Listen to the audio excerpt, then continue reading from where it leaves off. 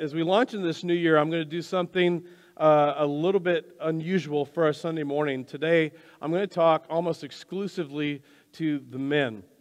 And ladies, you're going to want to listen in because I'm going to talk about you, and everything that I have to say to the men is going to have a direct impact on you and towards you. But I want to talk to the men as we start a new year, because here's what I know about the men in the room and the men that are listening to me and the men in your life. They desperately want to get it right. And you need to know that. They really do. What I mean is they really want to get it right as a man, as husbands, as dads, and for lack of a better term, they want to actually feel like they're winning at work and at home and in the relationships that matter most. And one of the other things that you should know is one of the core questions that a man deals with and haunts us from boyhood is, do I have what it takes as a man? And as we move in from our teens into our 20s and into our 30s and beyond, life, relationships, clarity as to what it means to be a man, the roles that we fill, it can get complicated, it can feel overwhelming at times, and there's a lot of mixed messages and confusion around what it means to be a man. And in current culture, the term masculinity has taken on almost by default a negative connotation. In fact, one of our guys from New Life invited a friend to come sit with him today, and his friend's immediate response was to the message title, well, that sounds like toxic masculinity. So many men, especially the next generation of men, are left feeling confused and even judged, and there's really no place to look for guidance as to what it means to be a man and what to do with the traits and the leanings that would be labeled as masculine. And yet one thing that I think that we can all agree on is that something needs to change. What we're doing is not working. With or without COVID, the world is as broken and divided as it's ever been. And the next generation being potentially the most vulnerable generation in history, with the U.S. having the highest rate of children living in single-parent homes. As a father of 4 grown sons and as a pastor, I have a passion to see men equipped and actively engaged in relationships, the relationships that matter most, and engaged in culture, in social and justice issues, the challenges that our culture is facing, and to see men thrive. Because when men thrive in any culture, when they have a healthy sense of self, and they are engaged with the family and engaged in the community, it is a statistical, sociological fact. Women and children thrive. The most vulnerable are cared for. Marriages and families thrive. There's a positive impact on an entire culture. And if you don't believe me, Google is your friend. Fact-check me. Fact-check me on any of this. In fact, here's one snapshot from the National Center for Fathering. 63% of youth suicides are from fatherless homes, which is 5 times the average. 90% of all homeless and runaway children are from fatherless homes, 32 times the average. 85% of all children who show behavior disorders come from fatherless homes. 80% of rapists come from fatherless homes.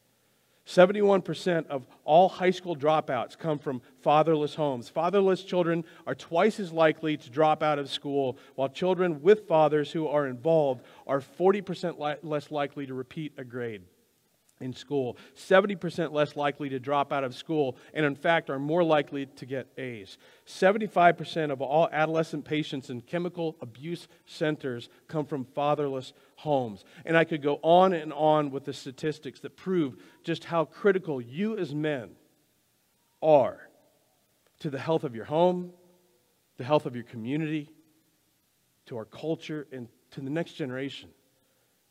And we must never underestimate what's at stake for you as men to understand your role as a man, for your sake, for your wife's sake, for your future wife's sake, and for the sake of our culture and the next generation, your kids, your grandkids, your nieces, your nephews, and the world. And that's why I decided to start the new year talking to men, because what God has called us as men to be has been confused at best and lost at worst.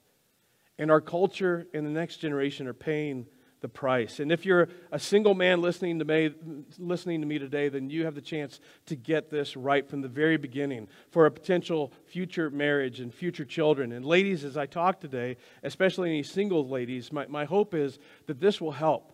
That this will help define the kind of man that you should look for if you are, in fact, in a relationship or looking for or hoping for one in the future, to help set the bar. Because what I'm going to describe gets to the core of the kind of man that you're most likely to have a lasting, thriving relationship with. And ladies, especially just to prepare you, I'm going to wade into a first century text that in our 21st century Western way of thinking might cause you to immediately put up your guard, especially if you're by nature a leader or a red or a lion or an 8 on the Enneagram. You are smart, you're brave, you're confident, you're gifted to lead as a woman, as I know many of you are. Or if you've ever been mistreated by a man, treated as less than in your life or in the home or at school or in the workplace because you're a woman, and especially if you've ever been the victim of assault where you were made to feel powerless as a woman. The text that we're going to look at today has been manipulated and abused by men in certain religious circles, primarily by men, and it might appear somehow devaluing of you as a woman at first hearing, but if you hang with me at the end, and we get to the author's intended meaning, what's really being described, not the manipulated interpretations men have given in certain religious circles, I believe that you'll see it's quite the opposite. In fact, it places a higher value on you than you may even place on yourself, and it places you in a position of honor to be most cherished, which will seem counterintuitive at first because of the wording. So if you get distracted by a text or Amazon or a small human, okay, you're going to hear me say something that I didn't say, and I'm going to get angry emails and texts, or you'll just decide we just can't go to that church anymore, okay? So just hang with me and don't get distracted. And if you're a man listening to me today and you go, Chad, listen, I'm not really that much of a spiritual guy, and I'm still uncertain about God and church and Jesus and all that, and my wife maybe come, and I thought maybe there's beer and pizza afterwards. I don't know. Even if you're not convinced about God and church or Jesus, you're going to have some takeaways. And if you apply them, it doesn't matter what you believe about all that, you will, to again, lack of a better term, you'll win at home as a husband, as a man, as a dad, and have a positive impact, bigger than you can imagine, on culture. So today we're going to look at a New Testament book called Ephesians. Even though it's not really a book, it's a letter written by a man who started out hating Christians, and then he steps onto the pages of history as a one-man wrecking machine, seeking to destroy and eradicate Christians and Jesus followers, having them in prison, having them executed. But then about 4 to 7 years after Jesus had been tortured, crucified, and buried, Jesus meets him on a road and essentially knocks the guy off his horse. His name was Saul. Later his name is changed to Paul. And there's this life-altering encounter with a guy who was supposed to be dead, but he's very much alive. And he did what any of us would do if we crossed paths with a guy who predicted and pulled off his own death and resurrection. We just go with whatever he says. And so Paul goes from being the greatest destroyer of the church to the greatest church planter that has ever lived. And he planted churches all around the Mediterranean rim. And one of the places that he planted a church was in a city called Ephesus, which is on the west coast of modern-day Turkey. And some years later, Paul writes a letter to them while in prison in Rome, because these were essentially baby Christians. All they had was a completely pagan background. They didn't even have or really care for what we consider the Old Testament. So they were, in essence, starting from scratch. So Paul would write these letters to help teach them what it looked like to follow and be faithful to a God who loves us.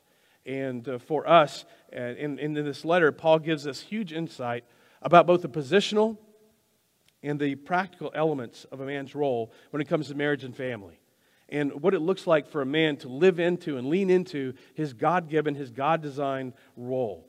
So Paul begins with this positional aspect of manhood, saying in Ephesians 5, verse 22, "Wives, submit to your own husbands as to the Lord." And immediately, again, you're like, whoa, okay, just hang in there.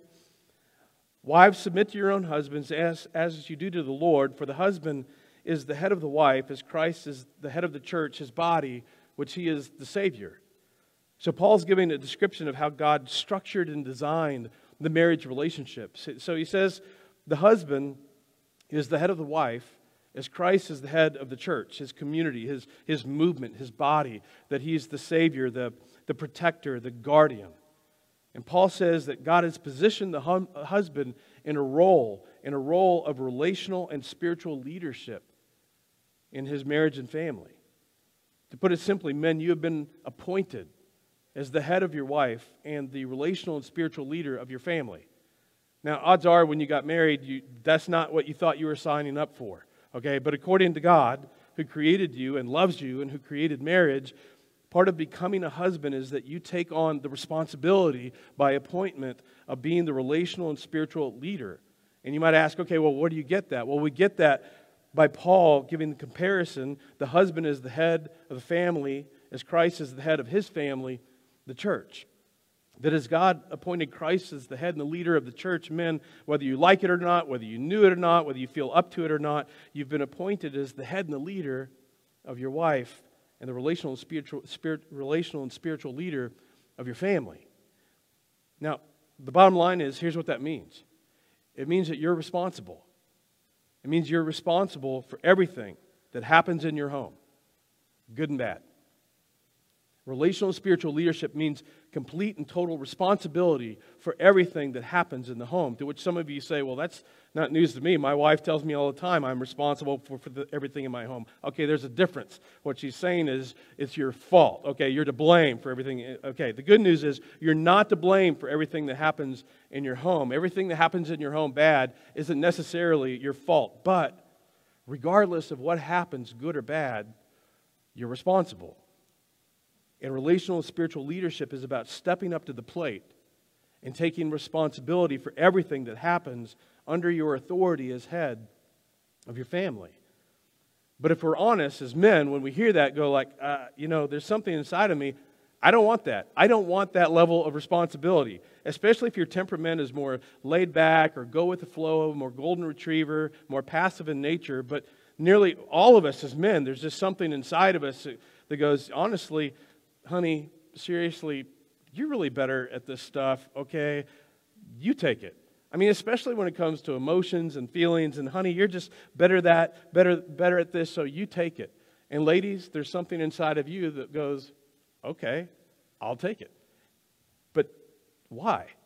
Well, because in the Garden of Eden, Adam and Eve sinned and everything got jacked up. And as a reminder, we don't take Adam and Eve seriously because it's in the Bible. We take them seriously because Jesus did.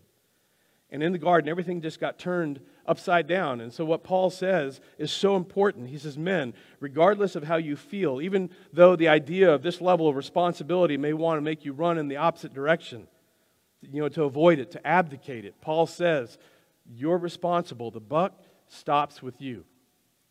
And when you and I refuse to take that responsibility seriously, we end up placing a burden, an emotional weight, a responsibility onto our wives that God never intended for them to carry. And although she is very capable, although she's probably smarter and maybe more able than you, when you place on her a responsibility that God did not design her to carry, one that God has given you, although it may work for a while, eventually things will break down. And then there's this tension and problems that you can't ever seem to put your finger on. And there's this constant string of fires and conflicts. And you wonder, why is my marriage less than happy?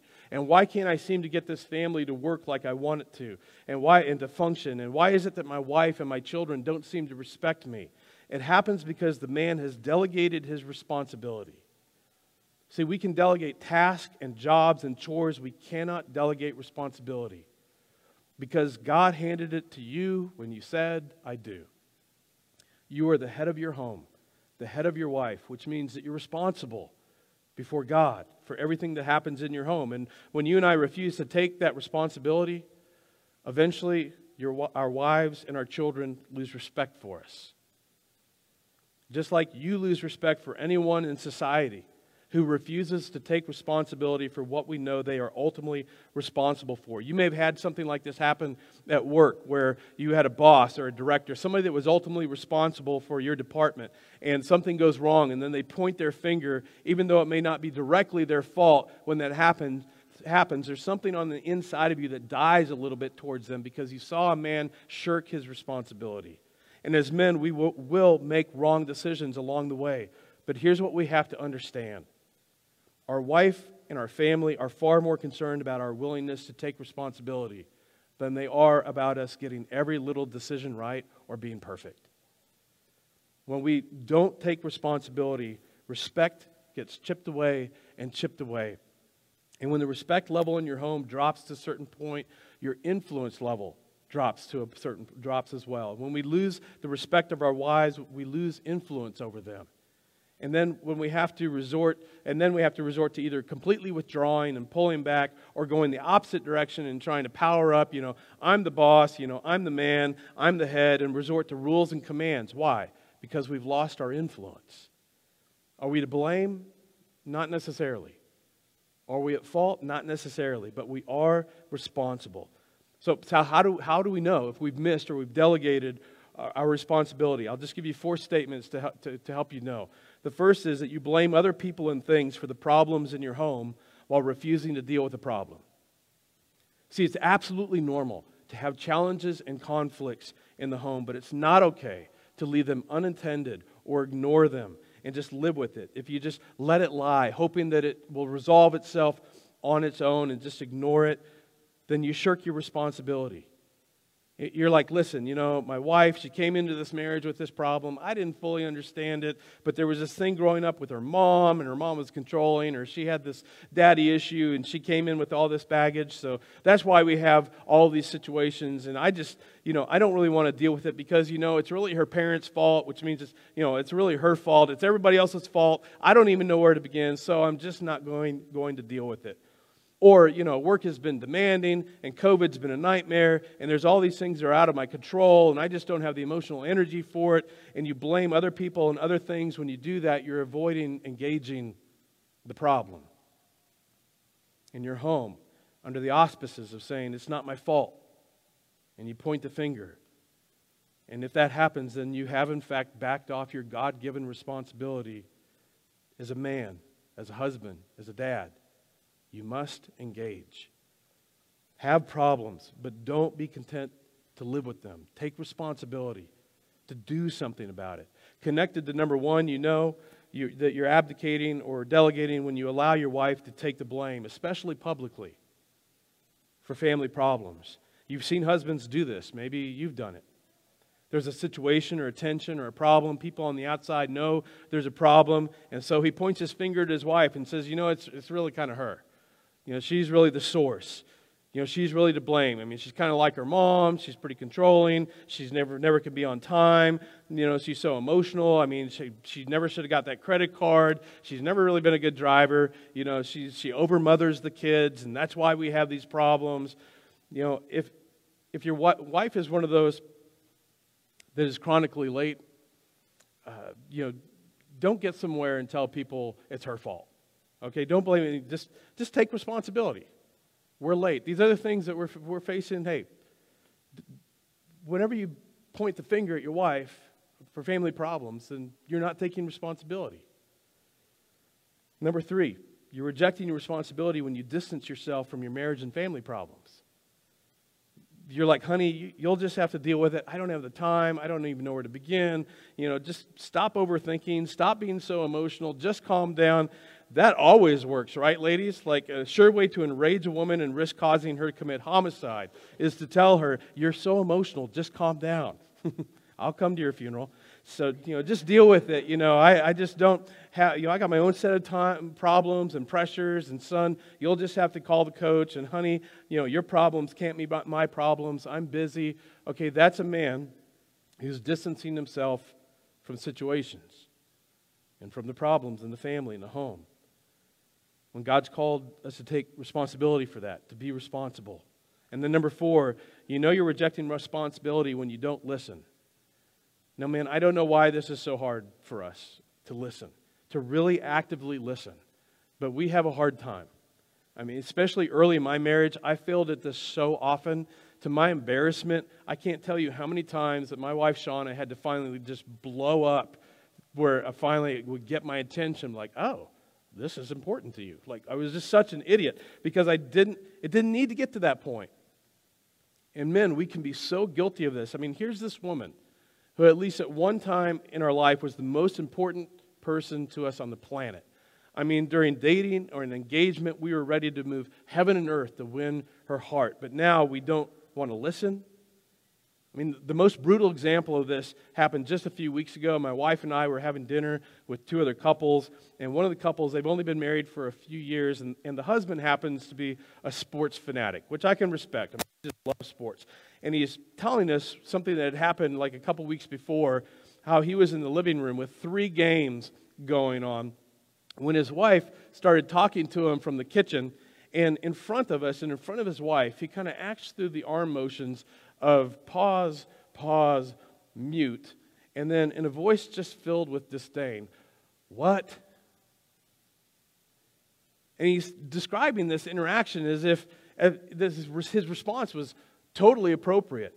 And my wife looked at his wife. I mean, this beautiful, kind-hearted, gentle, most loving, positive person you're going to ever meet. And Shauna said his wife's face just fell in embarrassment and sadness. Because for her husband, some college ball games, which were under DVR control, mind you, were more important than listening to his wife in that moment and quite honestly in general. And the problem isn't that you might miss some life-altering detail of a story from your wife or one of your kids. The problem is that when you and I refuse to make time to actively listen and actively communicate that we're listening, what we end up communicating is, "I'm not available and you're not that important." Now, that's not what you're thinking, but that's what she's feeling.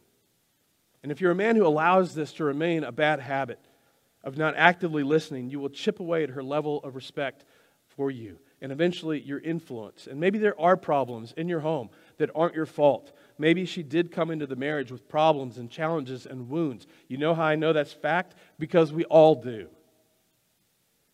But if you go, "It's not my fault," and ask me to own these problems that are her problems and, to take on this responsibility, that's just too much. And that would be a good excuse if you're not a Jesus follower, because if you are a Jesus follower, there's a big problem. Because as Paul says, the husband is the head of the wife as Christ is the head of the church. Do you know what we have at the cross of Jesus? We have a picture of Jesus Christ proactively and reactively saying, "Heavenly Father, these people have a lot of problems, and they are not my fault. But I'm going to take responsibility. I'm going to own their problems. And I'm ultimately going to own their joy, their happiness, their well-being.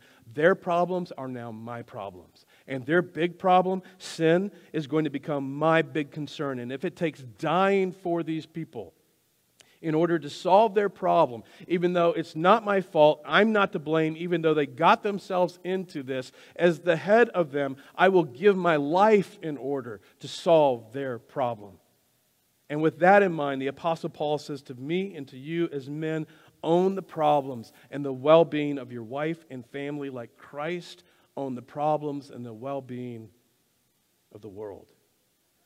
Because when that happens, suddenly all of our excuses are nullified. Because the standard is Jesus. So before I go to the next part, I just need to ask, have you embraced this kind of responsibility? If you're married, is your wife convinced that she is your top priority? Is your family convinced that they are your top priority? Is your family convinced that you love and value them unconditionally? That you don't just wait for problems to arrive, that instead you proactively invest in your wife. Proactively invest in her happiness and the strength of your marriage and the well-being of your children. That you take the initiative to read books, to seek counsel from more seasoned husbands and dads, and when you look, men, that you look at their lives, you look at their marriages, you go, I want to be that kind of man. I want a marriage like that, a family like that. Are you getting time with them? Do you actively pursue and build up your wife and your family in the areas of tension and conflict? Are they convinced that since they're worried about it, you're worried about it too? Is your wife convinced that her concerns are your concerns?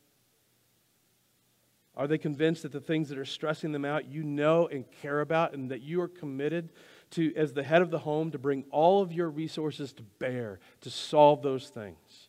Are they convinced of that? Because if they aren't, your respect and your influence are at stake.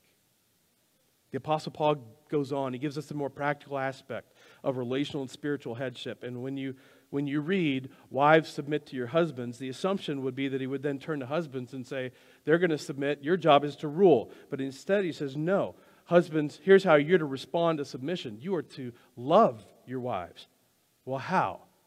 Just as Christ loved the church and gave himself up for her. Men, as your wives submit, your response is to be loving, not ruling.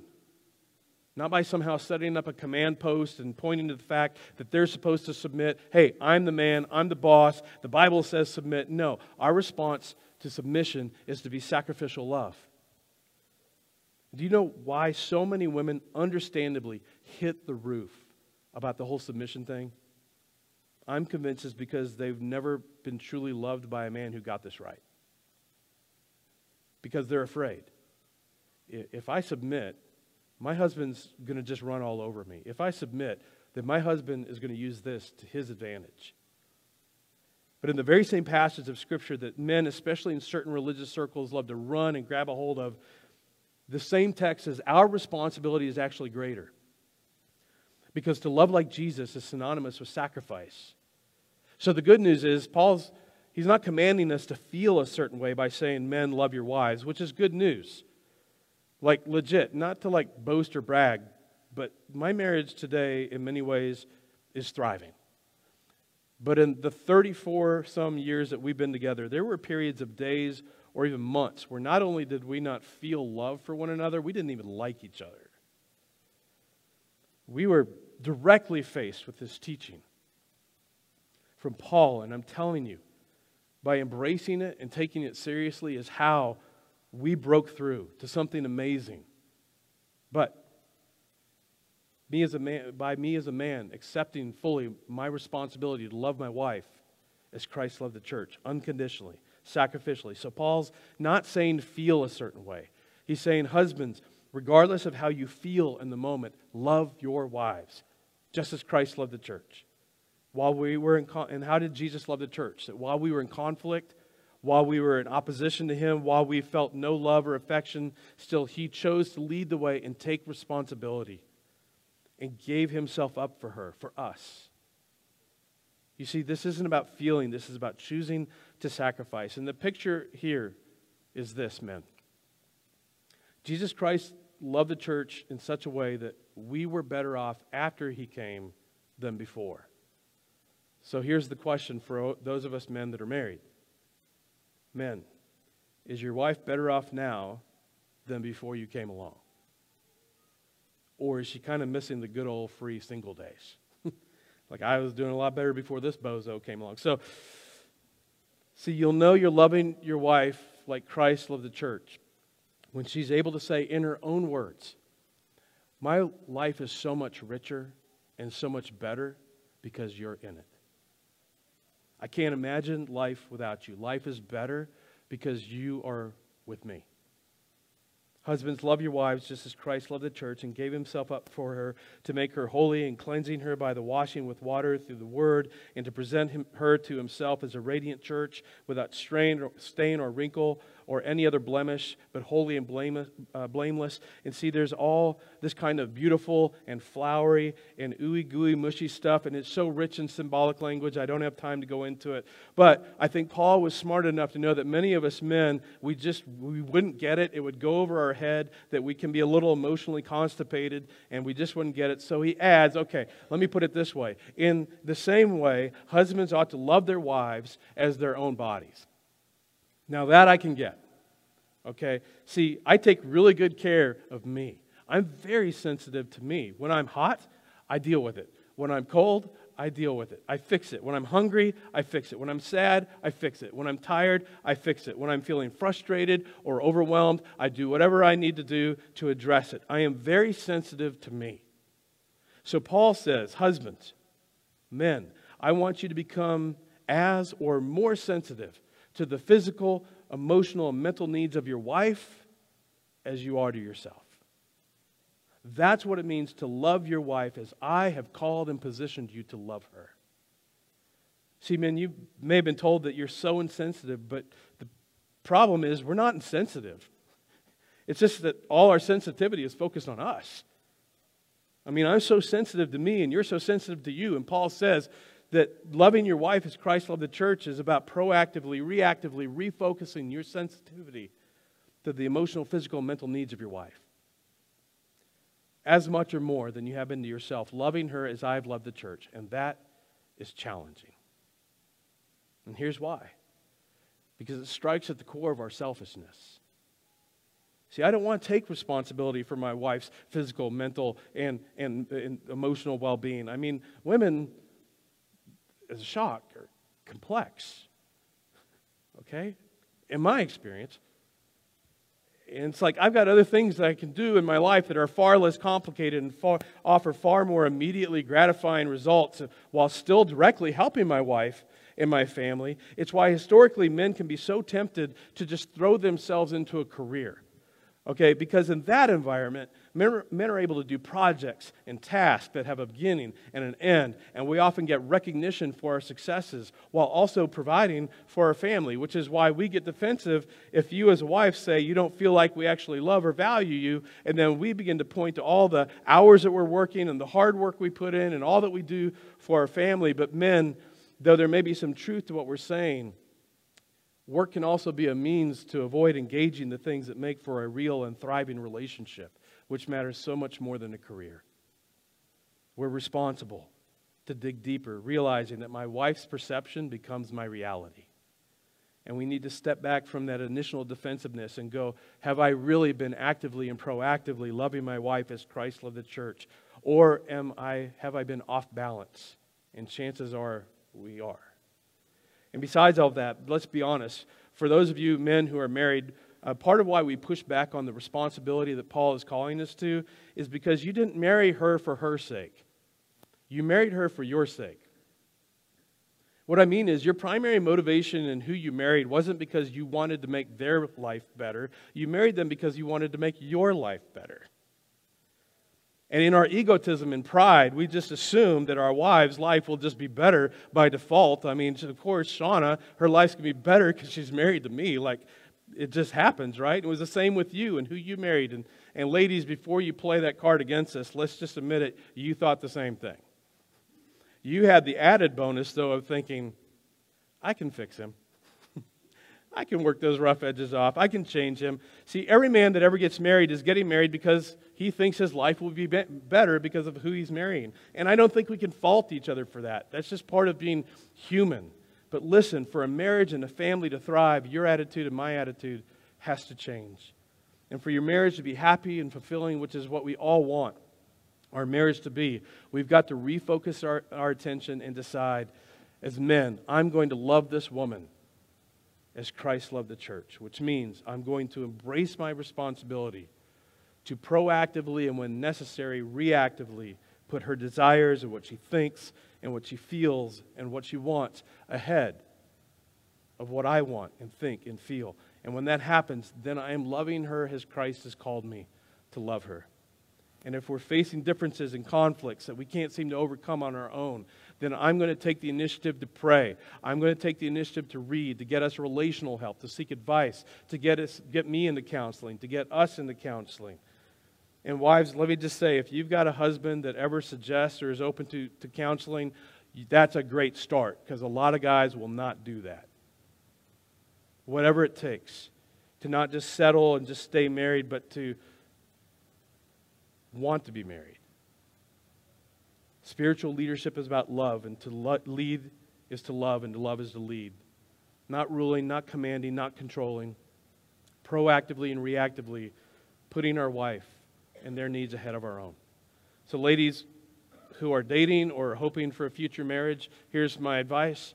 Don't fall for the guy who's got the Bible app on his homepage and he can quote a lot of Bible, a guy who talks about growing up in church but who's selfish or impatient or stingy with his generosity towards others or is consistently critical or controlling, because that will not end well.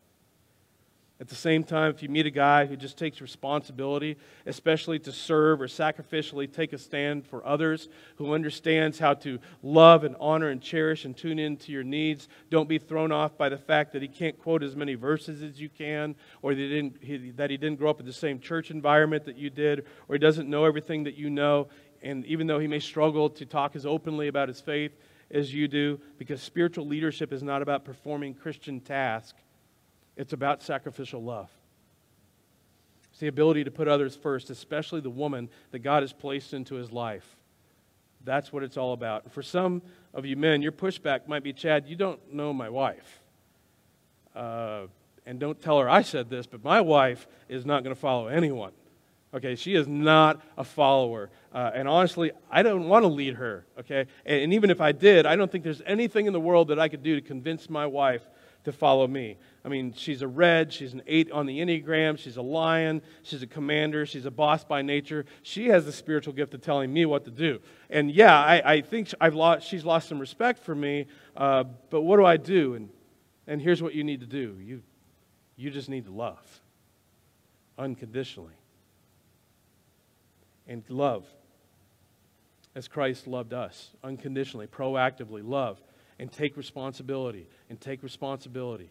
And if you are hitting walls that the two of you together cannot overcome on your own, then you take responsibility to get help, to get counseling, to get both of you into counseling, but you don't give up taking the initiative to show love and taking responsibility. Regardless of how you feel, your temperament, your personality, you take responsibility like Jesus, because there is within that woman, as hard as her shell may be, as thick as the walls may be, and there's likely a very good explanation as to why that is. There is inside of that woman a part of her that wants to be loved, honored, and cherished.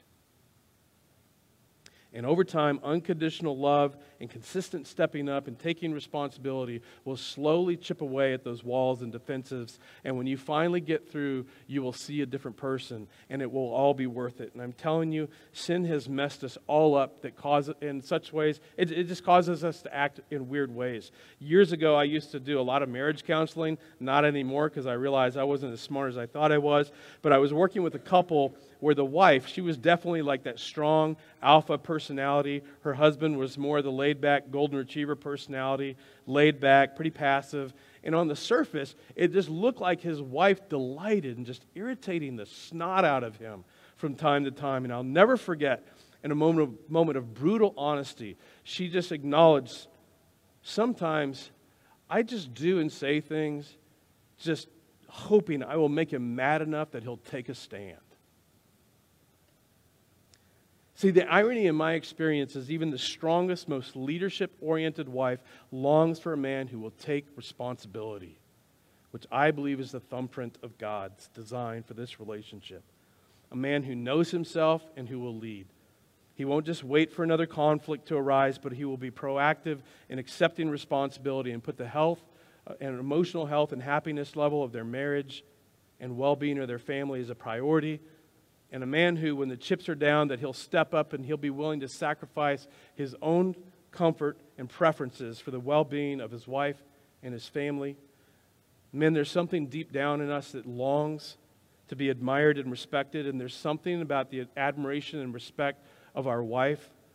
I'm just telling you, when my wife expresses appreciation or respect or admiration for me, it just triggers something in me that makes me feel like I could take on the world.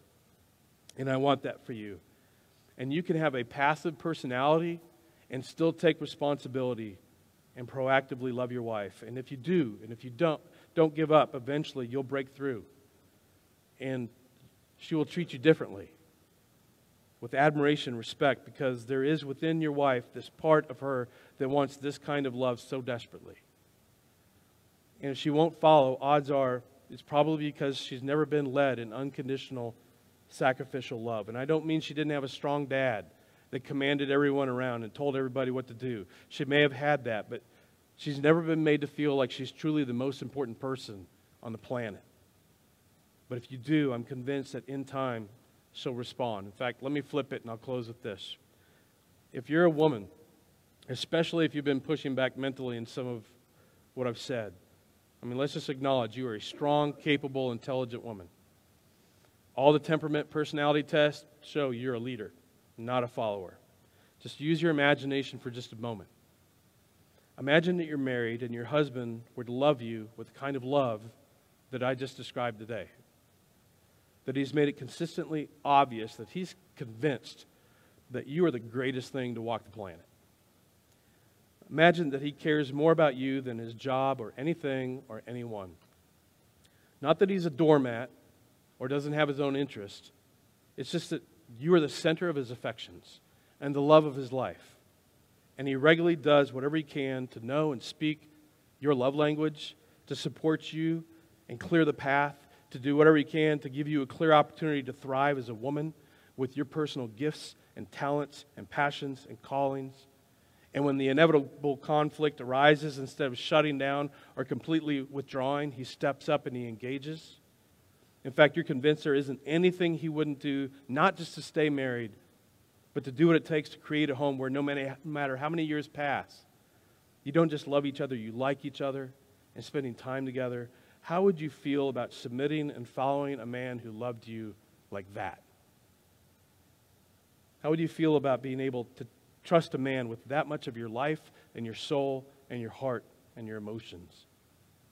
So men, leading the home is about taking responsibility. So my question as we wrap up is just twofold. The first is, does your family know that you're taking responsibility? And number two, are you proactively and sacrificially loving your wife as Christ loved the church? Because if so, then you're being the best man that God has called you to be. And God will honor that, and your marriage and your family will thrive, and so will culture. Let me pray for us. Father, I pray for all of us in this room, and I just want to pray especially for the men that are listening to me, for the next generation of men that are in the hallway over. That, Father, that you would give us the courage to step into and lean into the things, into our family, and certainly into culture. There's so many opportunities for us to step up to make a difference. And again, Father, all the statistics show what a difference it makes. The difference between an engaged, healthy-minded man and a disengaged or absent man. And Father, in this world, it's just filled with so much confusion and chaos that, God, there's an opportunity for us to step into this gap. And so I pray for all of us as men that you would give us a clear and healthy sense of self that's defined by you and not culture or anything else. And that, Father, that you would give us the intuition and the perception and the understanding and the wisdom to love our wives and to love our families and to love those around us as you have loved us, so that through us we might see an unmistakable work of you and your promises that come true. And so, Father, I pray all this in the name of Jesus. Amen.